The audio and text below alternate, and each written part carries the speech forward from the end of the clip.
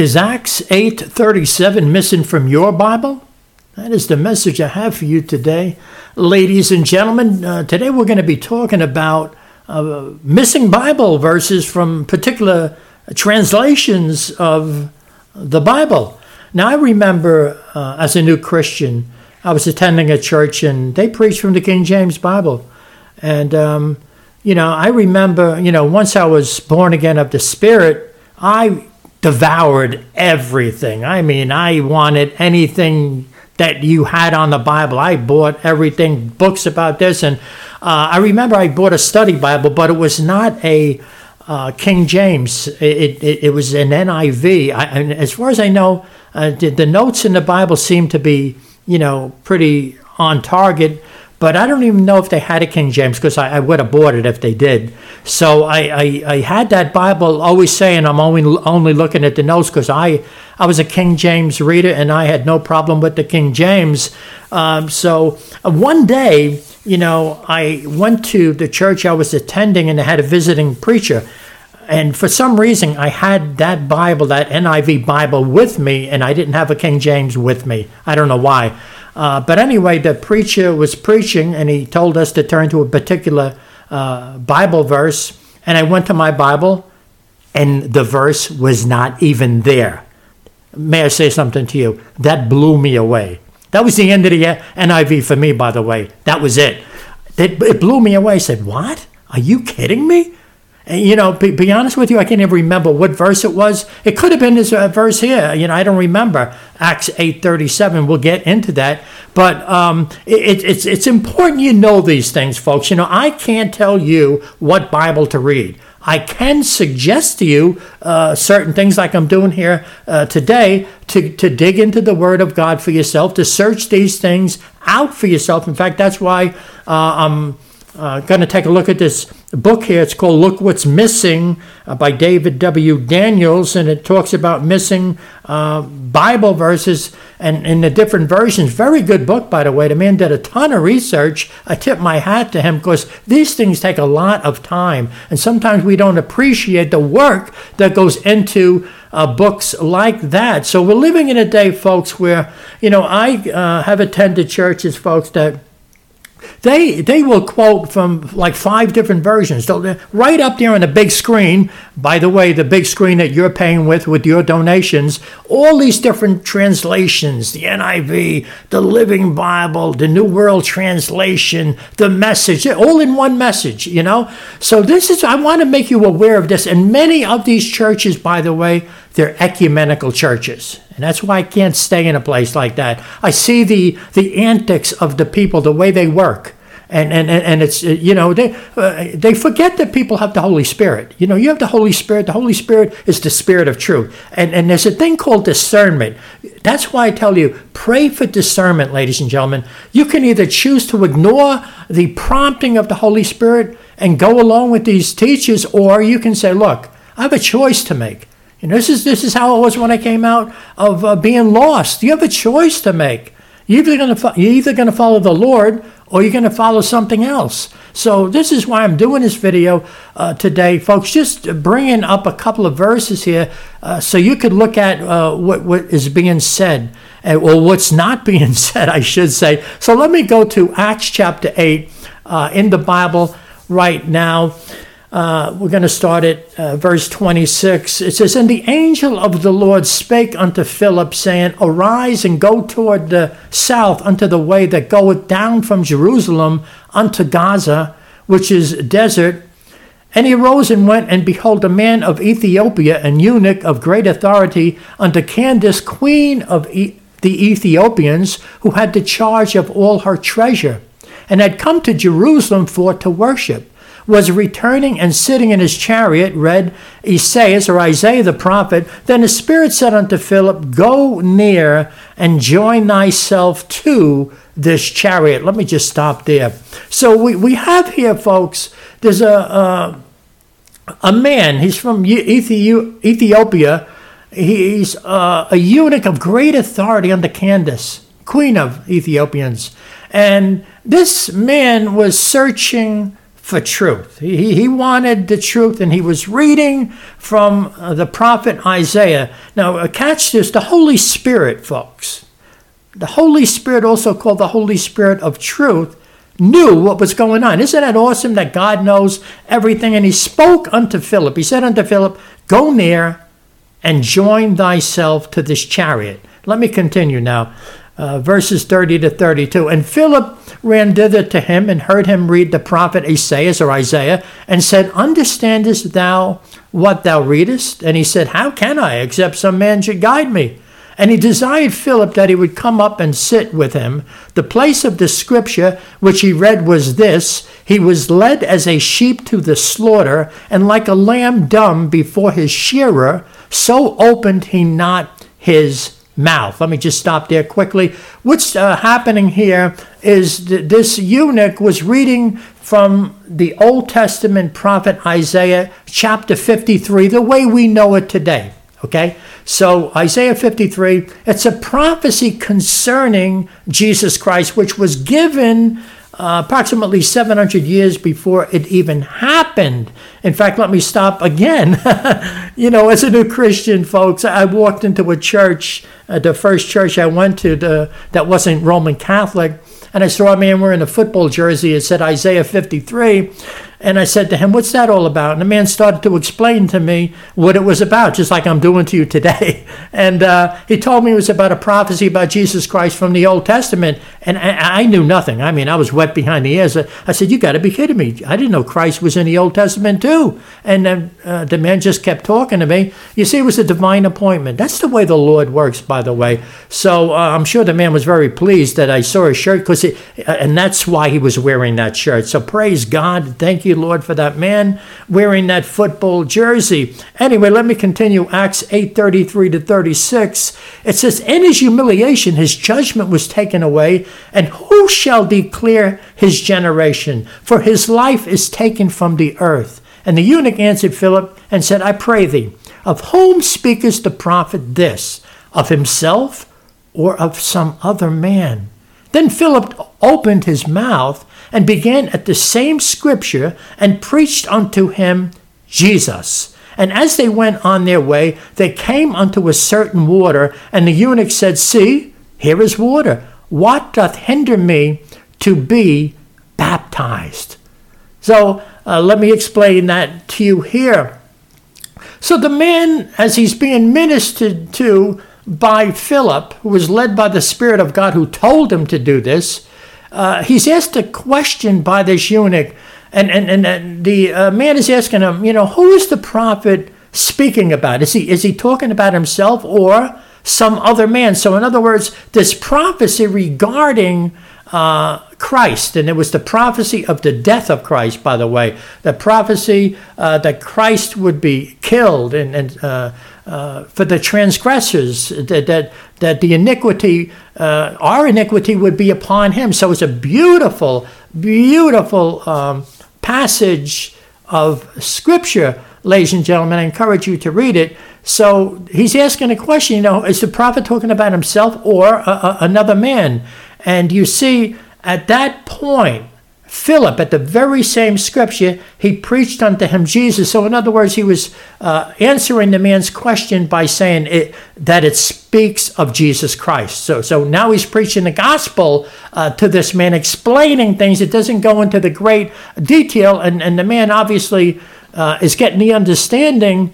And the eunuch at this point says to Philip, look, here's water. They came upon a body of water, a lake, I guess, and says, look, here is water. What doth hinder me to be baptized? So that's verse 36. Now let me just read from this book here very quickly, this book by Mr. David W. Daniels. And it says here, on page 31, it says, this was the most important question of his life, meaning the eunuch. He had to ask it. Then he saw his chance. An oasis appeared almost out of nowhere. He summoned up his courage and asked the question that filled his heart. See, here is water. What doth hinder me to be baptized? Then what happened? The eunuch stopped the chariot. Philip baptized him and suddenly disappeared. The end. I'm reading from that book. Wait a minute, I hear you say, that's all? What was the answer to his question? Well, if you have a modern Bible version, that's all you have. Verse 37 is missing. There is no answer to the eunuch's question. That's from the book. I'm going to stop right there for a second. You got to be kidding me, folks. I mean, this is unbelievable stuff. I mean, the verse is missing. Acts chapter 8, verse 37 is missing. Wait a second. Let's go back to the book. Page 32. But if you have the King James Bible, God's preserved words in English, you know the answer from the next verse. And let me read Acts 37 from the King James right here. And Philip said, if thou believest with all thine heart, thou mayest. And he answered and said, I believe that Jesus Christ is the Son of God. Hallelujah. Glory to God. So back to the book. The answer to his question was simple and direct. Believe in the Lord Jesus Christ, the Son of God, and with all your heart. And upon his confession of faith, he was baptized. Since his work there was done, God zapped Philip 40 miles away to Azotus before the baptismal waters even cleared from the eunuch's eyes. So why is this whole verse, Acts 37, missing from so many versions? Because from the moment the institutional church got the idea to baptize babies, they had to choose either obey the scripture and stop baptizing babies or dump the scripture and keep their tradition. Let me stop right there. Now, I speak as a former Roman Catholic, ladies and gentlemen. I was baptized as a little baby. Oh, yes, I was. A little church over there in Astoria, Queens. Precious blood. Can you believe this? I had no idea this was even happening. So, you know, you're baptized as an infant, and they tell you that's when you become a child of God. That is not true. So now when you look at this tells you, Philip said, if you believe with all thine heart, thou mayest. In other words, you can be baptized. And he answered, meaning the eunuch, and said, I believe that Jesus Christ is the Son of God. Now stop the clock there too. Folks, do Muslims believe that Jesus Christ is the Son of God? They don't even believe that God has a son. Do the people of Judaism believe that Jesus Christ is the Son of God? Absolutely not. They don't believe he's the Son of God. They do not believe he's Lord. They do not believe he is the Messiah. So you see where I'm heading here, folks? The Roman Catholic Church, the popes, they have these inter-religious meetings where all of those folks are there. You have the Jewish people, you have the Muslim people, you have everybody, you see? So I'm here to tell you today, you got to take a stand one way or the other. Is Jesus Christ the Son of God? Who are you going to believe, ladies and gentlemen? I'm telling you this for a reason. Folks, we're living in a day of great ecumenism. And many of the churches, when you see these Bible versions, there'll be 5 versions, as I say, in one message. This, that. And what they do, you know, very often, they won't even mention a King James, but you could hear it, and you know that's what they're talking about. It's like a mockery. Like God doesn't want you not to understand, so we got to give you these new translations to help you understand, folks. Folks, I got saved at 36. I'm pushing 70, folks. The King James, King Jimmy, if you want, it's been good to me. I have no problem. I feel the anointing of the Spirit of God upon those words, by the way. So, you know, as I said, you're living in the day of apostasy, of ecumenism, folks. Be careful who you listen to in the pulpit. So you got to say, why is this missing? So as the author said, Mr. Daniels, you see, this is the only verse in the Bible that says you must believe before you can be baptized. Babies aren't old enough to believe, so they don't qualify. This verse forces you to pick one, the tradition or the scripture. Unbelievably, instead of dumping their man-made doctrine, they took away the verse. Problem solved. Not quite. God was clear. Ye shall not add unto the word which I command you, neither shall ye diminish aught from it. So that's, and you know, and he has a list of the different versions, the initials of the versions. My, oh my, there's so many of them that yanked that verse out of it. Wow. So that's just one. Let me quickly go to page 115 of Mr. Daniel's book. This is from chapter 14, entitled A Counterfeit Message, and he's talking about the Message Bible. You know, as I said, I've seen churches, they'll be quoting from this, and they'll be quoting from that. They'll go from this to the NIV, to the New World Translation, to this, to that, to this, to that, bringing confusion, folks. And in this book, by the way, he talks about brackets, like in the New King James, which I also had. I had a Bible that I loved, folks. I mean, it let you put notes on the side, and I loved it. But you know what happened? And this, I didn't even have to read Mr. Daniel's book. This is what happened.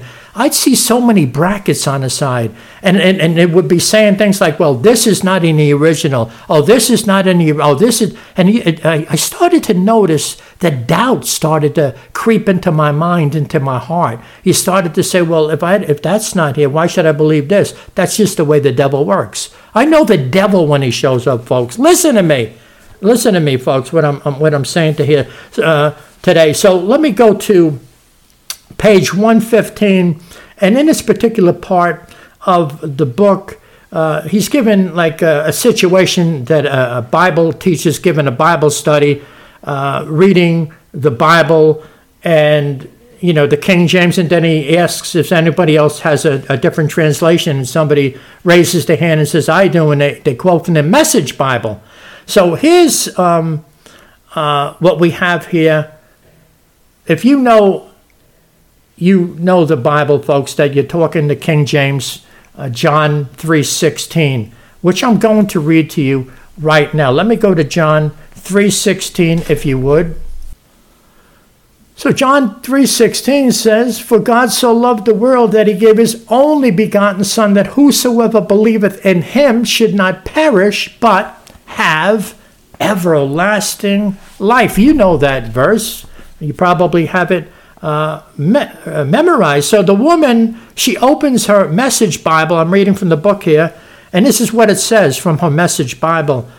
This is how much God loved the world. He gave his Son, his one and only Son, and this is why, so that no one need be destroyed by believing in him. Anyone can have a whole and lasting life. I read that, folks, you could be a Christian for 10 minutes and know something's wrong there, folks. But this is why you have to warn people. So reading from the book again, it says the leader, meaning the Bible study leader, he says the leader can take it no more. Are you sure that's what it says? May I see that? He reads the message for himself. That's exactly what it says. Quickly, he teaches a lesson so everyone can understand what is wrong. Number one, Jesus is God's only begotten Son. He is not God's one and only Son, because we are all God's adopted sons by faith in Jesus. Number two, the unsaved will not be destroyed. They will exist forever in the lake of fire. Number three, God is not promising a whole and lasting life in the present. He's promising everlasting life into eternity. Romans 5:21, 6:23, cross references. And 1 Corinthians 15:19 says, if in this life only we have hope in Christ, we are of all men most miserable. This is the problem with paraphrases. The leader concludes, you will find out what the author wants to say, but not what God actually said. Wow. So I'm going to leave it as far as that book goes right there, folks. But, you heard, folks, and I'm telling you, I know I'm talking to people. You're sitting in churches that are doing the very thing that I'm talking about here. They quote from 3, 4, 5 different versions in one message, folks. Listen to me. Get yourself a King James. Read the Bible for yourself. Study the Word of God. And if you insist on keeping those other versions, lay down your King James and read it, and then read yours. And before long, you'll probably end up tossing the other Bibles, folks. Oh, yes. So I'm going to leave it there, folks. You heard the Word of God today. Once again, you have a great day in the Lord.